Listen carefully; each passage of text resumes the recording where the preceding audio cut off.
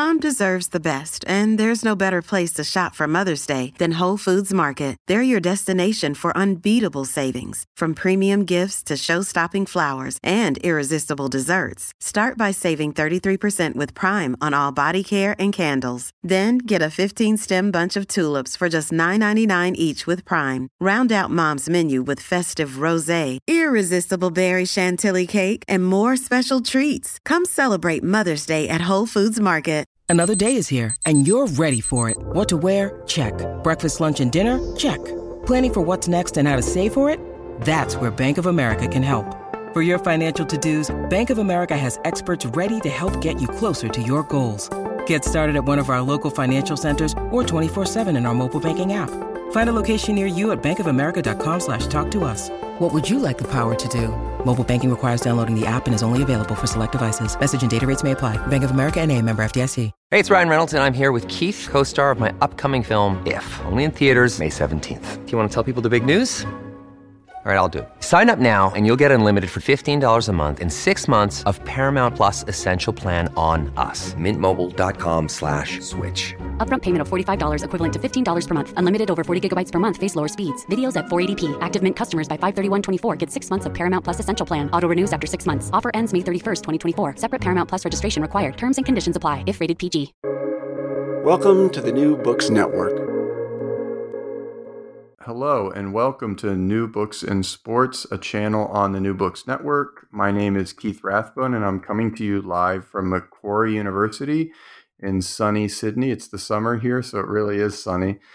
And I'm speaking today with Dr. Heather Dichter, who's an associate professor of sports history and sports management at the International Center for Sports History and Culture at De Montfort University. And we're here to speak about her new book, Bidding for the 68 Olympic Games, International Sports Cold War Battle with NATO, out from University of Massachusetts Press in 2021. Thank you so much for joining us, Heather. Thank you for having me. I'm looking forward to speaking with you, Keith. Oh, I'm really enjoying getting to talk about this book. I should, before we get started, admit to all the listeners that Heather's a good friend of mine, and I've admired her work for a long time. So I was really happy that she agreed to come on and talk about this book. And so I just want to start out by asking Heather, how did you come up with this project? How did you develop this project? So this project was really long in the making. When I did my master's thesis at the University of North Carolina at Chapel Hill, I wrote on the all-German Olympic team, which to me just seemed so strange. You know, as a child of the 1980s, there was a good Germany that you could cheer for at the Olympics and a bad Germany, you know, coming from the United States perspective.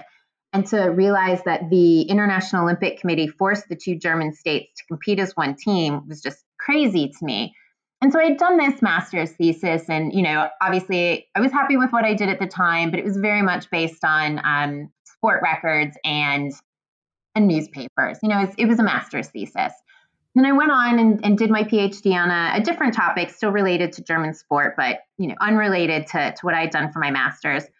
And when I left Canada and came back to the US after my PhD was done, and I think it was about, you know, barely a week and a half after I had left Canada, I was back down in the National Archives in College Park, Maryland.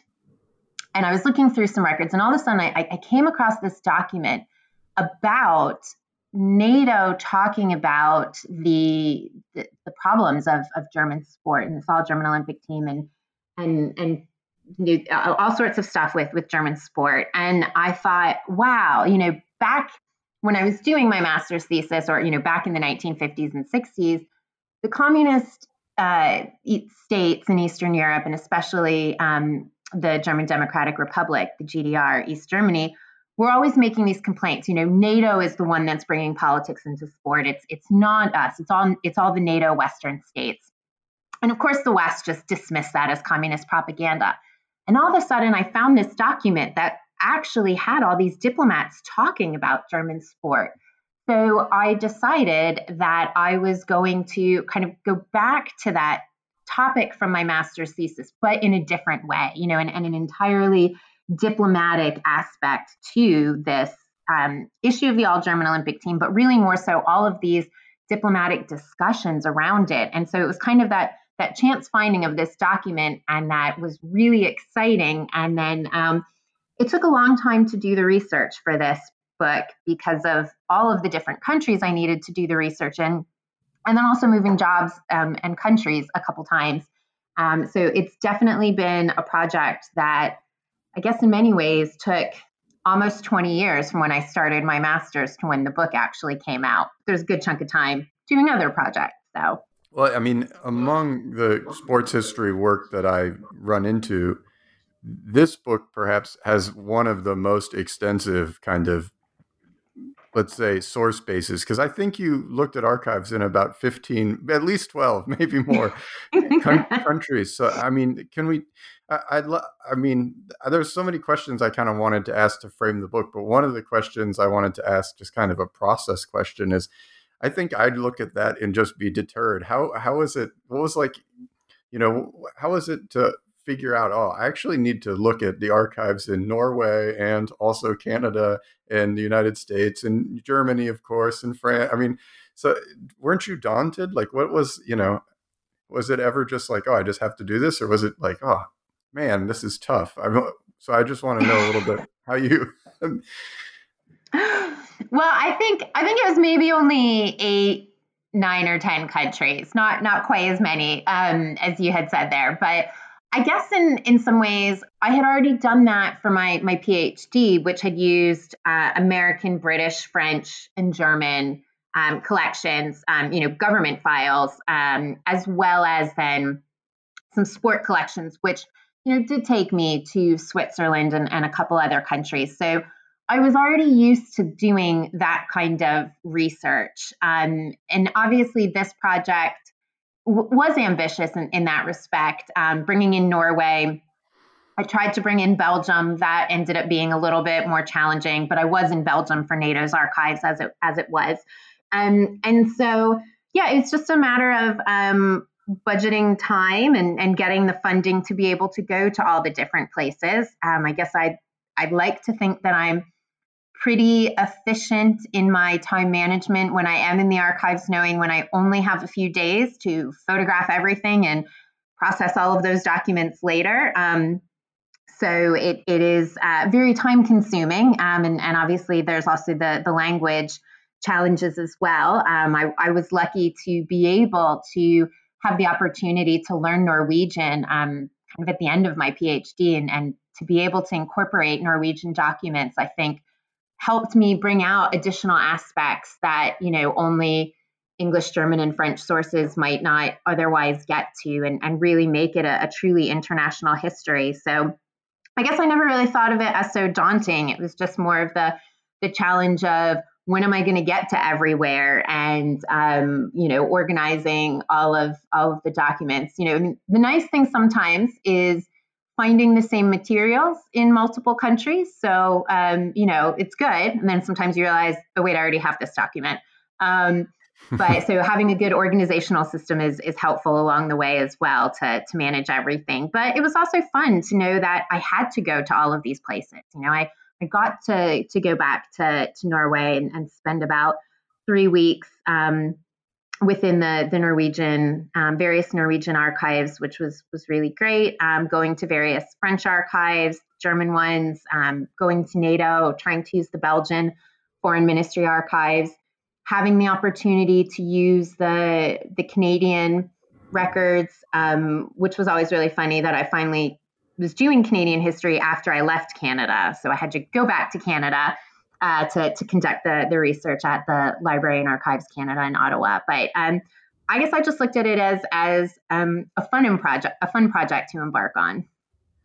Yeah, for me, I've of course visited tons of French archives for my project, and I felt like I went to a lot of archives. And then I'm reading this book, and I'm like, Heather had gone to a lot of archives.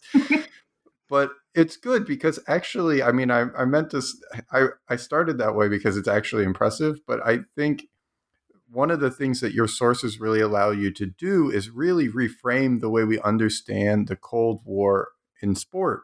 because typically I think we have kind of, when we look at Cold War sport, there's maybe two stories we tell.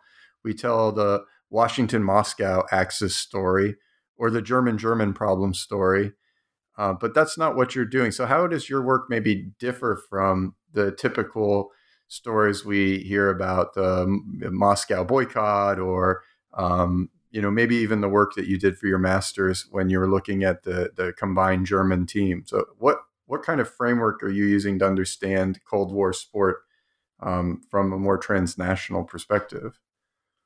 Well, I think that's exactly it. It is this very much this international history, this history that kind of is not along one axis or a second axis. It really was these webs of individuals emanating and discussions happening in so many different directions. Back in the late 1950s and early 1960s, when my book focuses on, NATO's headquarters were actually still in Paris. So a lot of conversations were happening in Paris at NATO's headquarters, but then all of those diplomats were corresponding back with their foreign ministries. So back to their capitals in London, in Washington, D.C., Ottawa, Oslo, back to Bonn, and the French officials just across the city. But then at the same time, because of this legacy of the occupation of Germany, Britain, France, and the United States still had regular meetings within the German capital in Bonn. And they also still had a presence in Berlin as well, with their military missions still, or their missions still in Berlin. And so those three countries were having regular meetings in Bonn and Berlin on their own. And then also in the German capital, they would also meet with the German foreign ministry officials. So there's kind of like two sets of meetings happening in Bonn, another set of meetings as needed, at least on this topic, in Berlin. So they're corresponding with each other, also writing back to their capitals, and also with NATO. So you have these different webs of diplomats all talking. At the same time, the sport officials, which I think from sport history standpoint, we know is always happening. The IOC has its meetings, sometimes in Lausanne, sometimes elsewhere in the world. And then those individuals are corresponding and communicating with their own sport officials within their own country, their, National Olympic Committees, other important sport leaders, but then also within the international federations. Sometimes those IOC members, like Lord Burleigh, were also, international federation presidents or, leaders there.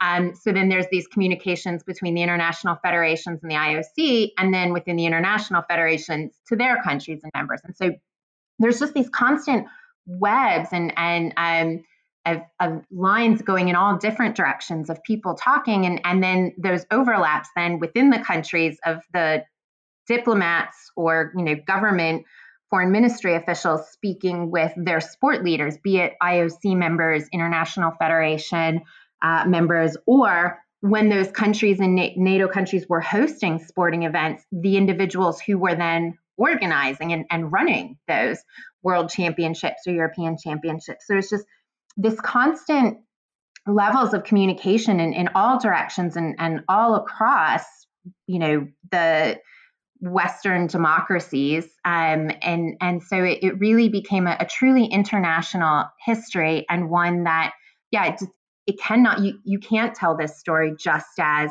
the issues of the German Olympic team. And that story has been told by other scholars much better than what my master's thesis was. Mm-hmm. But it really complicates that story in showing, the agency of so many different players, be it countries as and their diplomats, as well as sport leaders, affecting what was happening. Yeah, and we've talked a little bit before, and I don't want to spoil any things that might be revealed later, but there are good guys and bad guys in some ways in the story. Countries that act more forthright or less forthright with NATO and with their neighbors and with the policies. But maybe we can get back. We can go back to the 1960s and kind of. So in the 1950s, we have this single German team, and that seems to be going okay. Although there's maybe growing pains among especially the East Germans who want to use sport more to promote their own national agenda. but all of a sudden something happens, and it's like a fire is lit, and the situation becomes extremely political very quickly. So I don't want to give away what it is. I want you to tell us about it. But so what is it that leads to this whole conflagration in some ways about the East German sport? So there's two aspects here. The early aspect is around the 10th anniversary of East Germany, of the GDR existing as a country. So around 1959, East Germany establishes a new flag with its communist symbol in the middle of it, of the traditional German black, red, gold flag, and a new national anthem. And these symbols of the country are something that they're hoping to promote both internally, but also use these as forms of international recognition. And obviously, we know with sport, and particularly at the Olympics, but with all international sport, really, flags and anthems are a big part. The flag is the flags of every country participating are usually, hung around the arena or the venue.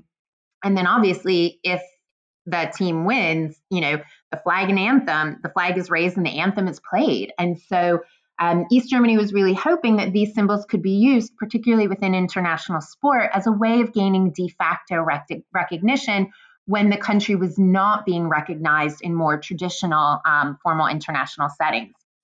And this then becomes an issue for NATO, because when NATO accepted West Germany, or the Federal Republic of Germany, in the mid-50s into its organization, NATO agreed to support Germany's policy of not recognizing East Germany as a state. And that also meant its symbols, the flag, the anthem, and also the passport to travel on, because that is a government document. And so this then is why NATO starts paying attention to sport, and it becomes a problem. It starts to grow after these, this new flag and this new anthem come into being, but it really becomes a problem after the Berlin Wall is erected in August 1961.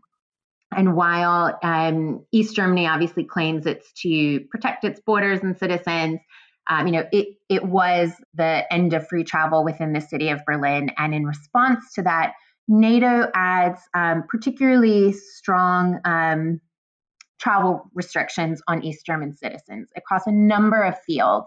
And sport is one of them. And it becomes the most visible and kind of lightning rod area out of all the categories because of the visibility of sport, not just, in its broad popularity, but then, this is the 1960s. So much of international sport is starting to appear on television. Television really grows in the 50s. And then, in the 1960s, we start to get color television expanding around the world. So it's a very visible place where this problem of East German recognition comes into play. Other individuals across other areas, be it in science and medicine, East German doctors and scientists are also denied travel to other countries, but, the different, meteorological and other, all forms of science that I don't even know what they do, they're not bringing the sympathy in the news stories about them. But the best ski jumper in the world not being able to go to one of the most prominent ski jumping events every year on the calendar, the Holmenkollen race in Norway, the ice hockey team not being able to go to the World Championships in Colorado Springs. This is headline news, and this is something the world can get around. The communist countries are supporting their fellow communist state and their athletes, and who aren't allowed to travel. And for the rest of the world, it's bad PR for NATO. And so it really, because of the visibility of sport, the Berlin Wall and these travel restrictions imposed on it really make this such an issue. Yeah, one of the things that your book really illustrates, and from many angles, because you're getting a lot of different NATO partners, the French, the Americans, the British, but also Norway and Belgium, and is that there was a kind of NATO policy, and all these different partners were concerned about the legitimization of NATO kind of as an institution, but also domestically. And their opinions were shifting over time. Like, at times the French were very, like, it seems like very strong supporters of this Hallstein doctrine. And then other times they were a little bit like, well, let's figure out how we can get around this. Let's be creative. But I really was intrigued at how this went beyond the kind of typical story of, the West and the East, to show this real fracturing throughout each chapter of the NATO alliance, as each side kind of wanted to legitimate the alliance, saw the value of it in many ways, but also was like, this is making us look like jerks. Why are we doing this? Absolutely. And I think, sport allowed all of the countries in NATO to have a real stake in this issue. People have often thought about the US, France, Britain, and sometimes Germany but really dominating what decisions NATO is taking, particularly during the Cold War. But sport really gave the smaller states within NATO an opportunity for their voice to really be heard and to try to impact the policies or changes to the NATO policy. Canada and Norway really do play a strong role in these discussions, which was great to see, and then that I was able to find those materials. Part of it is because those countries both had candidates in the bidding for the 1968 Winter Olympics. But also, those two were very strong winter sport countries and were hosting, Norway particularly hosting quite a lot of sporting events. Canada, obviously very strong in ice hockey, not surprising there. But then all of the other countries too. I mean, because world championships are what often got the most publicity, but European championships in a lot of sports was where a number of the other countries had opportunities as well. Belgium and the Netherlands, Italy, pretty much every NATO state, except for basically Iceland and Turkey, were hosting a European or world championships within the first half of the 1960s. So it did impact all of them. And this is where the idea of public diplomacy and the positive benefit that can come from organizing a sporting event. We talk a lot about that when it comes to the Olympic Games, but it's also world championships. And for some of these smaller states, a European championship, is just as exciting and gives them this opportunity to put their city and their country, on the map, to have that great publicity. And so that's what the expectations were. And then to have an event that's marred by these politics, either with, if East Germany is not allowed to attend, and then if a number of Eastern European communist states withdraw their athletes, the event just isn't what it had been expected. You don't have as many great athletes there. You don't have as many tourists coming to the town. It's a real letdown. And in many ways, this becomes this like backlash and not what was expected with hosting these kind of events. And so that's that really bad PR. And NATO was getting a lot of blame for this, for an organization that already struggled to have a positive image, in the sense that a lot of people just thought, it's our tax dollars that are going to this. What do we get from this? So it didn't help NATO from a PR perspective. And, if the idea of hosting a sporting event is going to do great things, and then the sporting event's kind of ruined by politics, or it's not as good as it should have been, that got a lot of coverage. And so it was really challenging for a number of states, and they were quite vocal within NATO. I mean, these discussions just went week after week, and it was kind of like the same discussions and arguments, and, kind of eventually there was some shifting, but it was just, it was a lot of talk about the same thing and these concerns and how it made NATO look and what these other countries thought, or the various countries in NATO. And they all had an opportunity to really speak up on this matter. Yeah, one of the parts I really liked was that you could see kind of the East Germans as well being very savvy about just provoking this kind of media backlash. Even when they knew they didn't have any good athletes to qualify, or they would take forever to submit their TTD requests and things like that, because they knew they'd never get granted, and then they would make a big stink about not being able to go. But I'd love for people who haven't yet read the book, I'd love if you could walk us through, because it's a little bit complicated. What was the process by which an East German athlete might be able to compete in a NATO country? Are they just never allowed to compete, or what are the different kind of pathways that were pursued in this period? So it was definitely complicated. So this is a great question. So for an East German citizen, for whatever reason, wanting to go to a NATO country, they were required to have a temporary travel document, a TTD, which was issued by this legacy of the occupation. So it was issued by the Allied Travel Office, which was the Americans, British, and French in Berlin. And they also had to have a visa from the country they were going to. And so this is where kind of a lot of the Western democracy NATO countries tried to escape blame because the countries were saying, well, we won't issue a visa if the East German won't receive a TTD. But the Allied Travel Office was saying, well, we're not going to issue a TTD if the person's not going to receive a visa. So it was an attempt to kind of shift blame all along. But one of the NATO and the Allied Travel Office did kind of tighten the rules or relax them at different points over time. But one of the elements was East Germans could go and participate in sport in a NATO country as long as they did not represent an official East German team, the German Democratic Republic. So club teams going to play, club friendlies in another country or play in a tournament, but they're representing their club or a city, those athletes were allowed to go.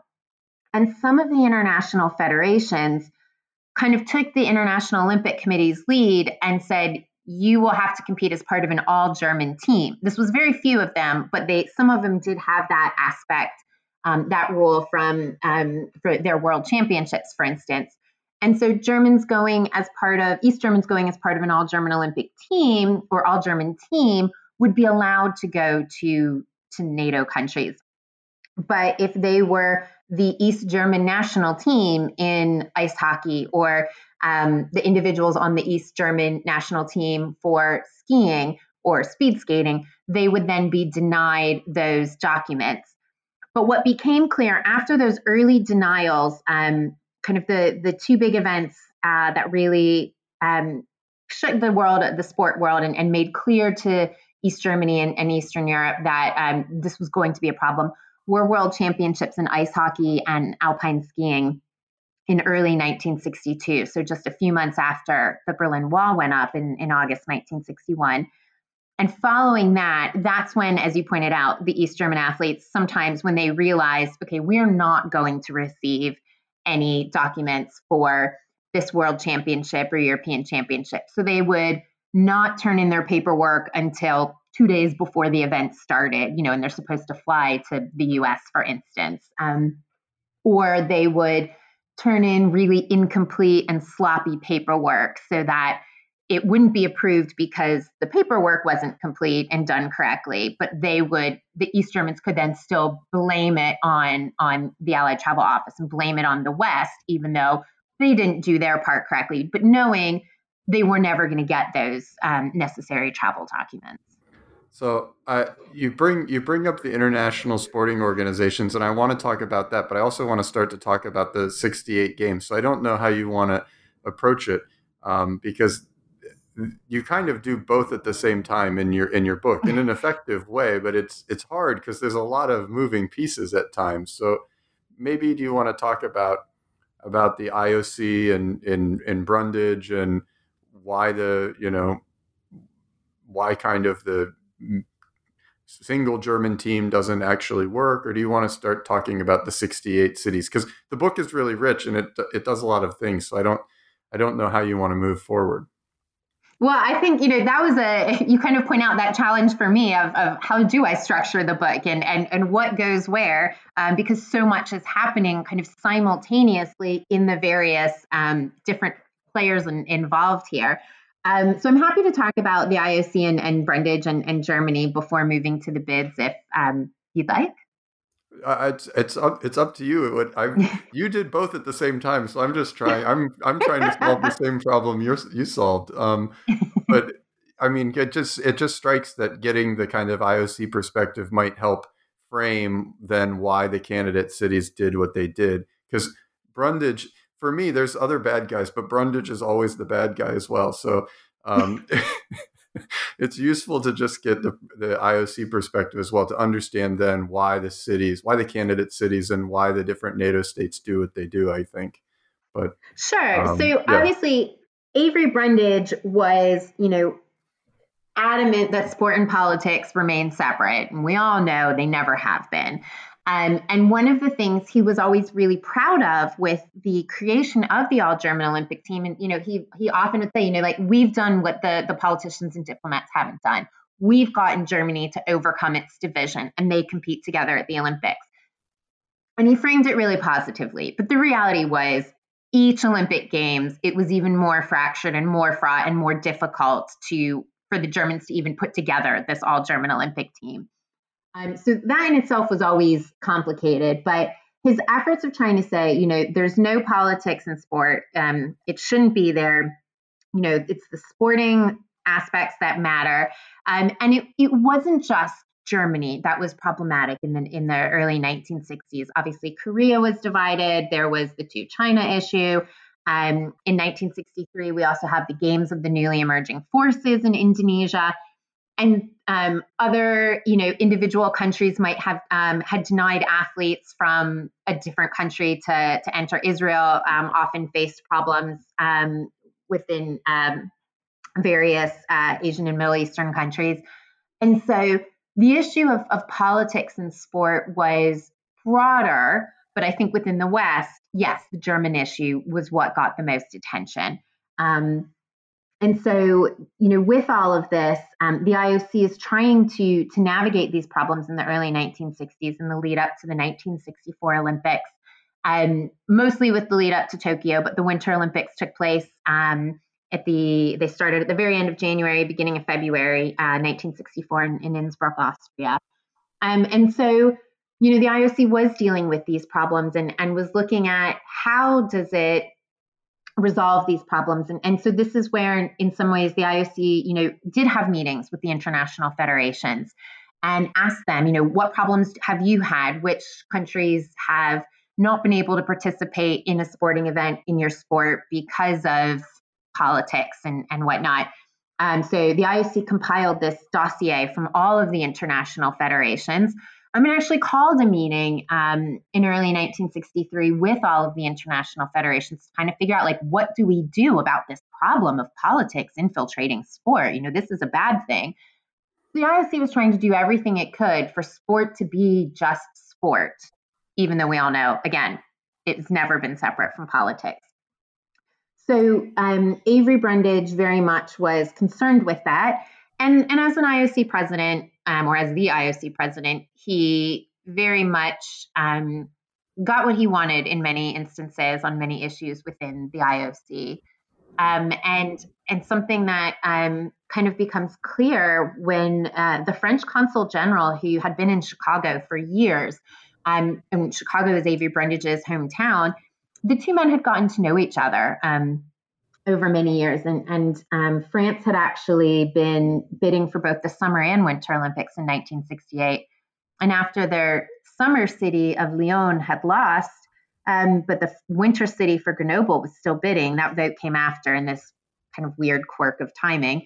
The consul general and Avery Brundage sit down for a really long conversation and talk about why Lyon lost to Mexico City and what Grenoble needed to do to win. And Brundage was very open with him. And it was an incredibly long telegram back from Chicago back to Paris. So in many ways, what Avery Brundage wanted, he got within sport. So what is it that you're getting to it, you've gotten to it a little bit. Basically, the IOC wants to have a kind of free games where athletes can travel from East Germany into a NATO country. And and that's something that NATO has to deal with. And so maybe you could tell us a little bit. You do this in great detail in the book, but tell us a little bit about some of the countries that were up for the summer and winter games and how maybe their kind of central governments were trying to deal with the local government and also their NATO affiliates to try to, finagle. I think finagle is the best word. A policy that would somehow please Brundage, but also not seem to violate the Holstein Doctrine, and would somehow also please the more hardline NATO members. So maybe you can trace some of that out for us. Sure. So obviously, the Berlin Wall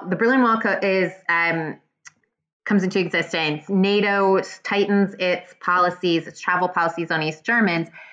And this becomes clear with a number of sporting events in 1962 and into 1963. And in late 1963, in October 1963, the IOC votes for the summer host for 1968. And they wait until the end of January on the eve of the Innsbruck Olympics to vote for the Winter Olympic host for 1968. So in and amongst all of these sporting events in NATO countries impacted by politics, we have a number of cities from NATO countries, as well as outside of NATO, vying for these games. So for the Summer Olympics, there's 4 candidate cities. So from NATO countries, we've got Lyon in France and Detroit, Michigan. Detroit's like the ultimate Olympic loser, bid for the games so many times in a row and never even came close. And then there was also Mexico City, who was the ultimate winner, and Buenos Aires, which everyone discounted the Argentine city for. It wasn't really, didn't have a chance. And then from the Winter Games, we have 4 NATO countries with cities bidding for it. So the US and France also had winter cities. So from the US, it was Lake Placid, which had hosted the 1932 Winter Olympics.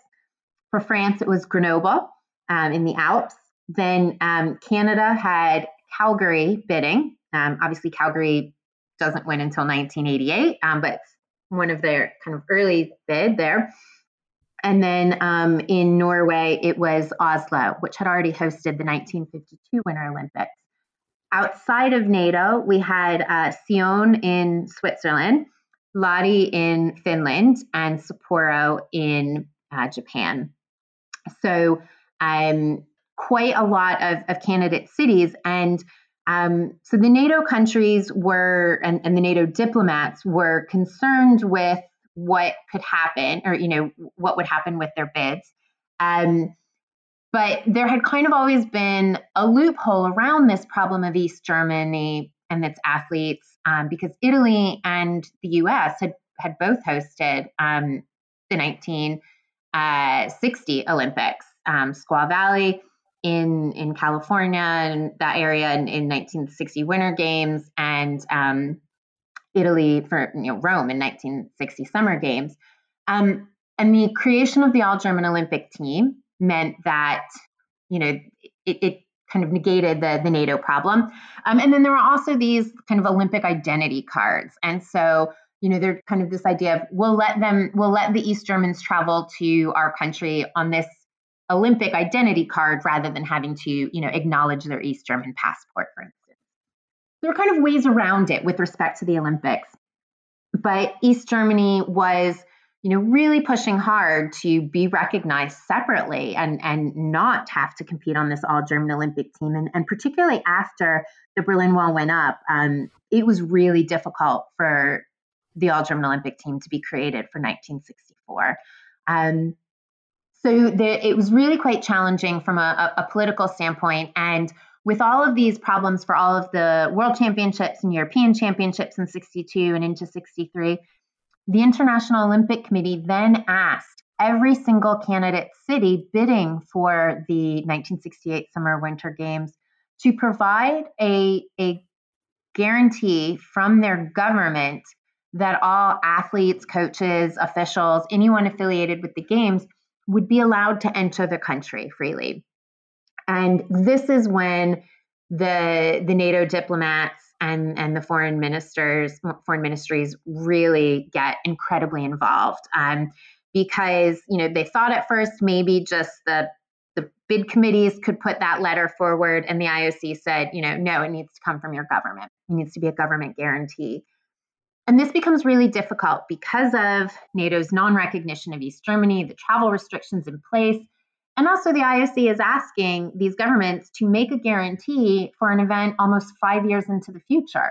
Nobody can predict what will happen 5 years into the future and how the political system might change, particularly how volatile the German relationship had been, or the different travel restrictions imposed, relaxed, imposed again 5 months later. So it was really difficult for them to say a guarantee. And so these diplomats spend weeks wrangling over the exact wording of how they would respond to the International Olympic Committee while still upholding their NATO agreements. And this is where Canada in particular really comes out and in essence almost threatens to violate NATO agreement because they were just so desperate to host the Olympic Games for the first time. So it became really complex that these cities bidding for the Olympics had to really get this support from their governments and foreign ministries, but NATO wanting to support their cities' bid, their country's bids for the games, but without violating these NATO agreements. It was very complicated and difficult for them. Yeah, I loved your discussion of because you have the text of the letters and you're like going through, it's not like a fine grain analysis, it's not boring or anything. It's just like actually kind of at times pretty funny analysis. Like when Brundage gets a letter from the French and the French foreign minister is like convincing him, well, in French, it works, it's a little bit different. Or when you're reading through the Canadian foreign minister's kind of like back channel documents where they're like, well, at first we're going to press for this. And then, then we'll press for the all German team. And if that doesn't work, we'll ask for the Olympic cards. And then if that doesn't work, well, we'll just completely capitulate to the IOC. You found just like really rich material. So I'm wondering if you can talk us through a little bit about how maybe either the Canadian or maybe the French or even the Detroit bid committees kind of tried to deal with this issue, like how, because it's really impressive the way in which you triangulate between all these different stakeholders. That obviously the bid cities just want, write us a clean letter, Robert Kennedy, and and the foreign ministries are concerned about these NATO policies. And there are some of the NATO countries that are absolutely opposed to any kind of, like, how are we being bullied by the IOC? Well, we're NATO, So I wonder if you can talk us through some of the complicated factors there.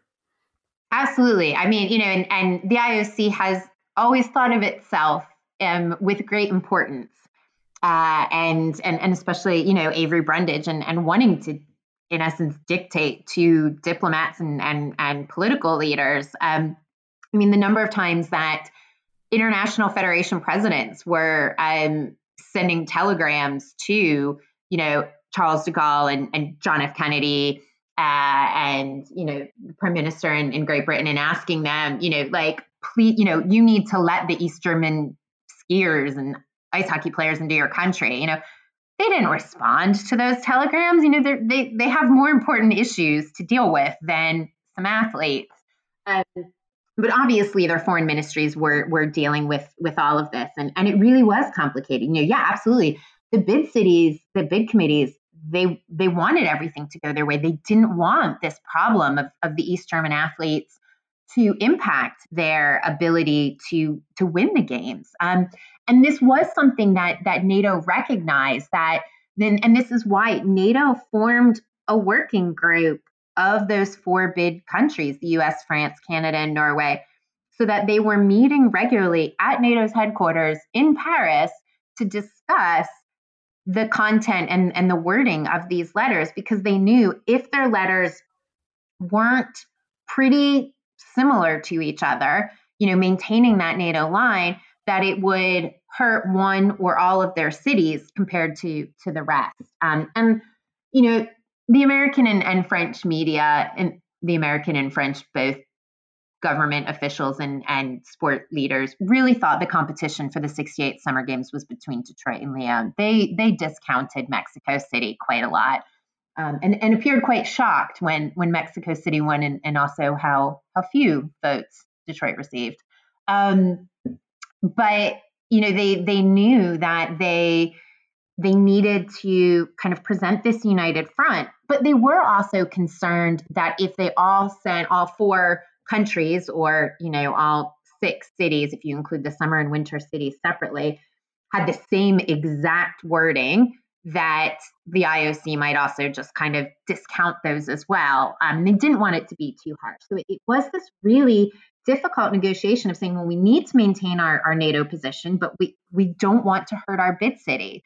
And Detroit was really pushing, probably because they had already bid for the game so many times and not won them, was trying to get its letter sent as early as possible, and to have it sent in time for the IOC's executive meeting, so that other people would temper and minimize kind of Avery Brundage's harsh stance on sport and politics.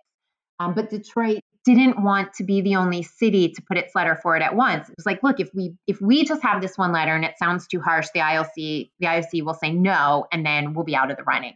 So Detroit wanted at least another city, and preferably Lyon, because that was its other NATO competitor for the Summer Games, to put forward its letter at the same time, so that the IOC might be like, okay, this isn't just a harsh U.S. thing, kind of consider it more favorably.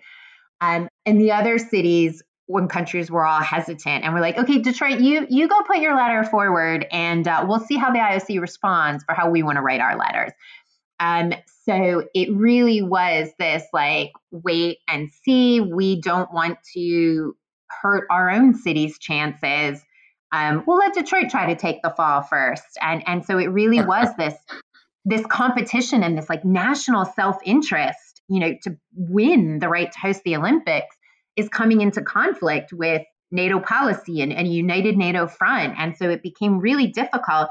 Obviously, the bid cities want to win and would do anything for it, as we see a bit with what they were trying to do to win the games from a sports standpoint outside, some kind of early forms of not necessarily bribery, but corruption, something I've written about elsewhere. But at the same time, the foreign ministries, they recognized the value of hosting the Olympic Games and it back in the 1960s, and they wanted their cities to win. So they didn't want to hurt their chances by being, straight up admitting, no, we're not going to let in the East Germans. So trying to figure out a way to, change that wording. And, one of the countries, wanted to kind of say, well, as long as you still let it be an East German, all German Olympic team, like, sure, that's totally fine. But again, not only could these foreign ministries not predict what their own policies would be 5 years from then, the IOC might also change its mind as well, too. And they didn't want to they knew putting that kind of ultimatum on the IOC would not go over well with Avery Brundage and the IOC. So it really was a challenge for them to balance all of these interests and still try to not hurt their bid cities. So I guess we kind of get to the point. You've already kind of told us who wins the summer 68 games, but maybe you can tell us about who wins the winter 68 games too, and assess the importance of these letters and the kind of fight over the East German travel ban, because I think you do a good job in the book of kind of making the case for how much the travel ban and the discussion about the travel ban impacted in the decision-making for both games. Sure. So the vote for the Summer Games happens first, even though the Winter Games happen earlier in the same year. And so, Mexico City wins over Lyon and Detroit and Buenos Aires for multiple reasons. We don't know why each individual IOC member voted the way they did. Many IOC members, liked the idea of taking the Olympics to Latin America, to a Spanish-speaking country. Mexico City had also invited all of the International Olympic Committee members to attend the Modern Pentathlon World Championships. Basically free trip, come to Mexico City for like a week. And about half the IOC members took up that offer. So they already knew, like, you know what? Mexico City's fun. They can organize a sporting event. Yeah, let's go there for the Olympics. We'll get at least 3 weeks there as IOC members for the meetings in advance and the games themselves. So there were those aspects to it, but then there were some members, and I think this is one of the things that Avery Brundage hinted at to the French Consul General after that vote, was the concerns about the NATO restrictions, hurting both Lyon and Detroit. So that some, obviously the Eastern European countries were obviously then all voting for Mexico City. So there were many reasons that factored into it.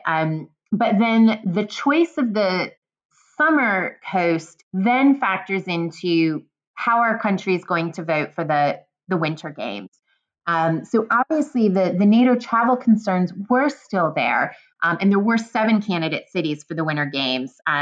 Ultimately, it was 6. Sion withdrew about 6 weeks before the actual vote took place. So the Swiss city never actually was there in the end. But the travel issue obviously was a concern, but that was 4 of the 6 final cities then that the IOC was voting on. So in this case, it wasn't quite as strong of as an issue. But obviously back then, a good chunk of the Olympics took place in Europe. If it was not both the summer and winter in the same year, at least one was taking place in Europe, as this kind of the traditional home of the Olympic movement. And so with the selection of Mexico City, most everyone figured Calgary and Lake Placid didn't really have a chance. The Canadians thought that because the U.S. didn't win, it still was okay. It still helped Calgary. But there was this sense that it was going to be one of the European cities that would ultimately win. And there was a sense of a bit of sympathy for Grenoble, France, who did actually win. That because Lyon didn't get the summer games, let's give the winter games to France, a bit of a consolation there. But also the French Consul General, in his long conversation with Avery Brundage, got some really good advice on where Grenoble's strengths were, where weaknesses of the other candidate cities were, and some concerns Brundage had with Grenoble's bid. And so, part of this incredibly long telegram back to the French Foreign Ministry is advice on what Grenoble needs to do. And so, Grenoble clearly took enough of that advice and was able to win that vote. It did take a few rounds, and it did go back and forth. And it did look like Grenoble wasn't going to win, but in the end, on the final vote, Grenoble did win in that vote. So I'm conscious we maybe have time for 2 more questions or so, but I want to know, how did the French respond to this travel ban then? And how does this travel ban kind of, obviously, there's only one Germany now, but does the travel ban last throughout the entirety of the Cold War, or how does it end? So France hosting the 1968 Winter Olympics complicates this problem for a bit longer. And by what happens after Grenoble wins, so that vote is taken in early 1964, the all-German Olympic team has an incredible amount of problems in Tokyo. That's in the summer of 1964. And the East Germans are really advocating, we want to be fully recognized. We want to be completely separate from West Germany, and really pushes for it. Brundage is able to force that discussion to be postponed and doesn't really take place in 1964 at the meetings. But it really comes to a head and is discussed in 1965 when the IOC meets. And the IOC agrees very complicated negotiations and kind of votes to fully recognize East Germany completely separately in 1965. In part for things that East Germany advocates, but also in part because the West German Foreign Ministry makes a concerted attempt to convince IOC members, this is a diplomatic goal that they're working on, and that really upsets the IOC, the sense of sport and politics are separate. You shouldn't be trying to convince us. It was a bit of a backlash to what the West Germans were doing, the West German diplomats were doing. So the IOC completely recognizes East Germany separately in 1965. But then there is this problem now that, the Winter Games are in France, and this is a NATO country. And so over that kind of mid to second part of the 1960s, the recognition is this wall in Berlin is not going away. The two German states are clearly needing to coexist. Détente really comes in kind of the end of the decade. And what happens in sport is a bit this opportunity of preview, an early bit of détente. But it does cause problems for France, as they recognize there are still these NATO travel restrictions, although they do get a little bit scaled back throughout the 1960s. But there is still nominally this non-recognition of East Germany. And so ultimately, what the IOC and the German Olympic committees kind of negotiate is this, there'll be two separate teams. East German Olympic Committee will create its own teams, but we're still going to make them use this all German Olympic flag, which is the black, red, gold for Germany, but then the Olympic rings in the middle of it. And so it's kind of like this compromise that in theory, there's two German Olympic teams, but we're going to kind of pretend like it's one team because of these, travel restrictions and rules with France and NATO. But this is why, most people kind of just say East Germany had its own team in 1968. But Grenoble makes it a little bit more complex. But then when the IOC meets right on the eve of the Mexico City Games in the summer, it becomes you are two separate teams. Your own flags, uniform, whatever you each want to do, that's fine. In part because they're now not in a NATO country, and also because the next Summer Olympics are in West Germany. And so it just needs to be separate at that point. And it's going to be the German flag that is raised in the closing ceremony when they, in that passing over of the Olympic flag from Mexico to the next host. So they realize, we have to just make this a final break because of who's hosting the next Summer Games. So Grenoble kind of prolongs that idea of the all-German Olympic team because France is a NATO member and is hosting the Winter Games, but it's barely in name and hardly in practice. So in some ways, kind of the ultimate irony is that it's the West Germans who host the first East German team in the Summer Games. The first time that the East German flag was officially recognized on West German soil was in the 1972 Summer Olympics. It had been basically illegal to have the East German flag in West Germany, and it wasn't supposed to be allowed. So the first time it was actually recognized was at the Olympic Games. Yeah, and I think this is, this is one of the things that your book does kind of at the end, which is showing, perhaps that NATO's sporting embargo as it starts to weaken is concomitant with and maybe productive of the politics of détente. And so just showing some more of that richness of the way sport can influence politics and vice versa. I really love the book, Heather. It was such a great kind of thing for me to pick up. I should admit, for me, it was a summer read. For everyone else, it's a different time of the year, but I enjoyed reading it kind of over the summer and enjoying thinking about the Olympics coming up. And I know you've been doing a bunch of interviews about that as well. But I'm hoping, Heather, you can tell us, I know you have a million irons in every fire, but the question I always like to ask is, what can we look forward to reading from you next, or in what kind of work of yours can we enjoy next? So maybe you can tell us a little bit about what you have planned for the future. Sure. So I think there's a few extra stories that, aren't in the book as what happens with all of us, but also ones where I'm I'm looking forward to kind of delving into them a bit more. So one is on the U.S. East German relationship and that change in the 1960s, because Toledo, Ohio hosts the Wrestling World Championships in 1962 and 1966, and we really see that change in policy between this same event in the same city.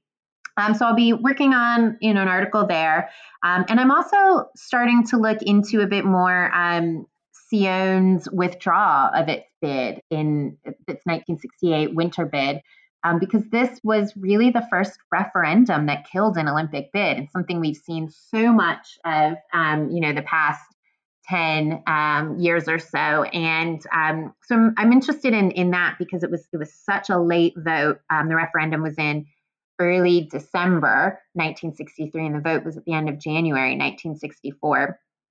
So look at some of that Olympic and Swiss politics. So I'm kind of got a few different smaller pieces that will be coming out, I hope, I'll be working on as I figure out what the next big project will be. Oh, I know you have an edited volume that you're also working on. You have a lot of things. I don't know how you do it, frankly, but you have a lot on.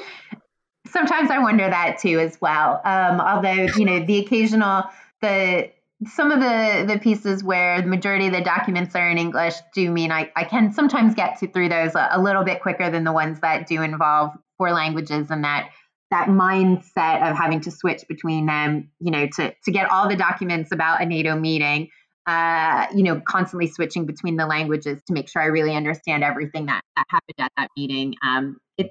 It takes time and effort. So, we'll see how everything goes. Well, thank you so much for joining us. We've been speaking today with Dr. Heather Dichter, Associate Professor of Sports History and Sports Management at the International Center for Sports History and Culture at De Montfort University. And we were speaking with Heather about her absolutely fabulous new book out from UMass Press in 2021 entitled Bidding for the 68 Olympic Games, International Sports Cold War Battle with NATO. Thank you very much for joining us, Heather. Thank you so much for having me. And I've been Keith Rathbone, coming to you live from Macquarie University, where I'm a senior lecturer in European history and sports history. Thank you all for joining us.